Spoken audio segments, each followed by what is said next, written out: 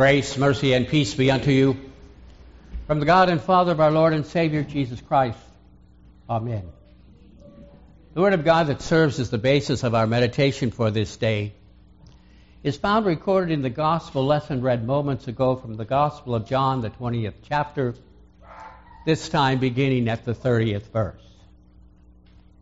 Now Jesus did many other signs in the presence of the disciples, which are not written in this book. But these are written that you may believe that Jesus is the Christ, the Son of God, and that by believing you may have life in His name. This is our text.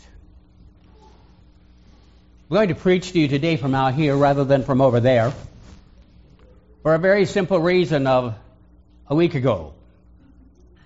I was here for Maundy Thursday service with you, and I have a little difficulty at times with my balance because of neuropathy in my feet. And so when we came down from communion, because there were no rails at that time, I thought, well, I'll just put my hand on the thing here and step down. My sister hollered as the lectern was starting to fall. So they've said to me, now when you preach, remember, it's not fastened down. And I said, don't worry, I'm not going to get anywhere near it. So I'm not. A few of you know me a little bit, because I've been here a time or two for different things in the past. But most of you don't. And I would be willing to say, as a pastor, I may be one who is a little bit weird. My sisters would disagree with that statement. The word they would disagree with is little bit. I'm sure they would be willing to say, no, he's a lot weird. But if they start telling you weird things about me, let me know. I'll tell you some things about them. But I am a little weird, and I think a little bit with regard to these verses that I read moments ago. I've always read those over the years, and I've thought to myself, wow, what else did He do? Did you hear it? Now Jesus did many other signs in the presence of His disciples, which are not written in this book. Read the book of John. All kinds of things are listed in there that He did. He healed the sick. He gave sight to the blind. He turned water into wine. I never had that class at a seminary, but I wish I had. He did all kinds of things. He died on the cross. He was buried. He rose again. I don't know of anybody else who's ever done anything like that. How great a thing do you want to have? He came to His disciples and appeared even when the doors were locked. He had a unique body. He could eat food with them, and then He could pass through the walls. Man, I wish I could do that. Pass through the wall because I was so thin. Go right on through. He did a lot of stuff when you read that book.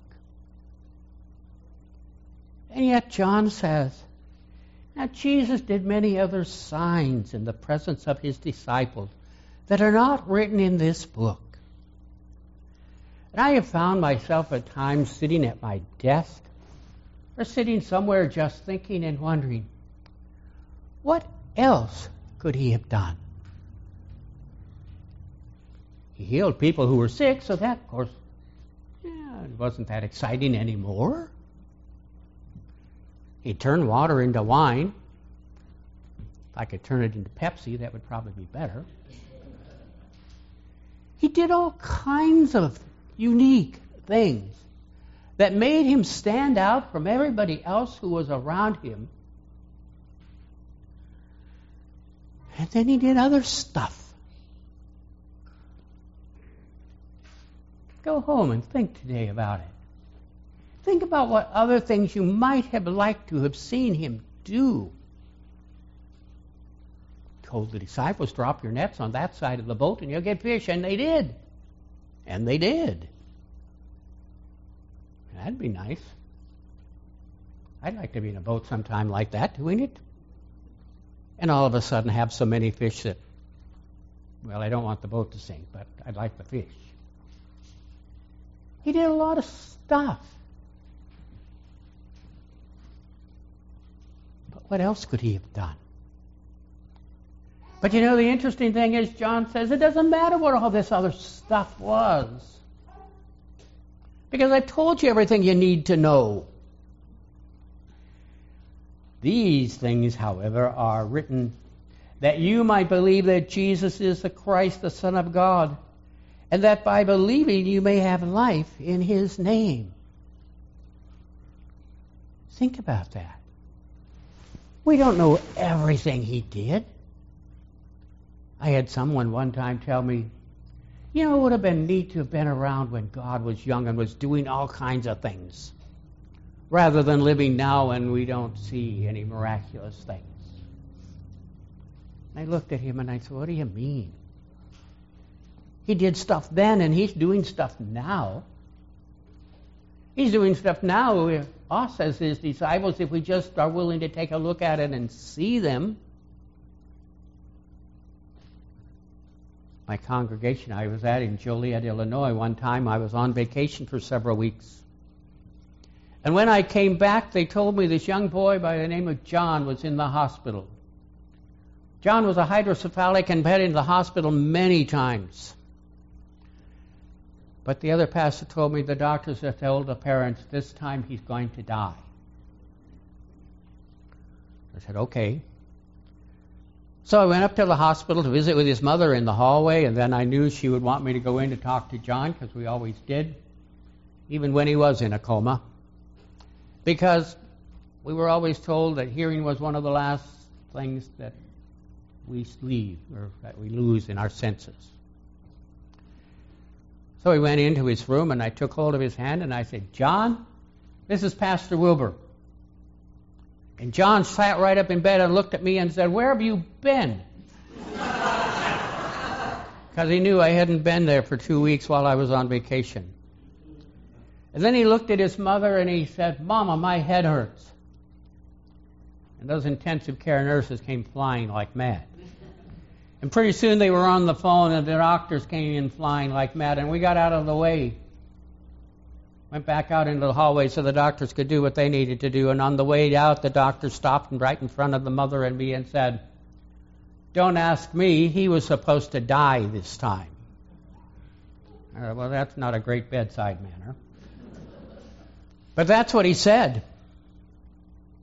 And John did die 6 years later. No, I didn't perform a miracle by my touch. The sound went through and hit his sensory nerves in just the right way to wake him up. But God allowed him to wake up. And sure enough, God performed a miracle that, humanly speaking, shouldn't have happened. He was supposed to die. I had another member in a hospital, an older lady. I can say that because she was older than me. She was a gal that I had known for about 30 years. And if there was anything to worry about, she worried about it. She worried about it before anybody else even knew it was a problem. She worried and fretted and worried and fretted and worried and fretted. And when she went to the hospital, she wasn't doing well, and we weren't sure she was going to come out. And she started making progress and was doing pretty well. And I was up in the hospital that evening visiting with her and her sister. And she was doing well enough that the three of us decided to take a little walk through the hospital. And she did pretty good. And she even listened as her sister said, You know, she says, you're doing well enough that the doctor says you might get out of the hospital tomorrow. And she said, well, maybe, but it doesn't matter.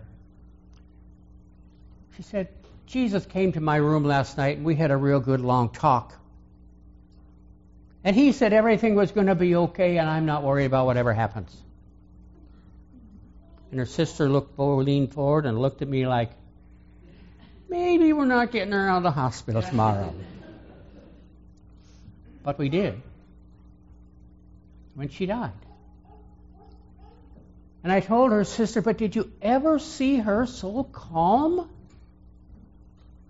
I said, I firmly believe Jesus did come to her room that night. And I said, nobody will ever make me believe otherwise. He performed miracles back then. He performs miracles now. He performs them now for his children when they need them. And this gal needed that reassurance from God. Everything is going to be all right. And for 30 years she worried. And for one day she didn't. Because Jesus had come to her and she knew God was in charge and everything was okay. And those stories are what John recorded. So that we would know God is still in charge. I always said it made one thing very clear to me throughout my whole ministry. God's in charge of life and death.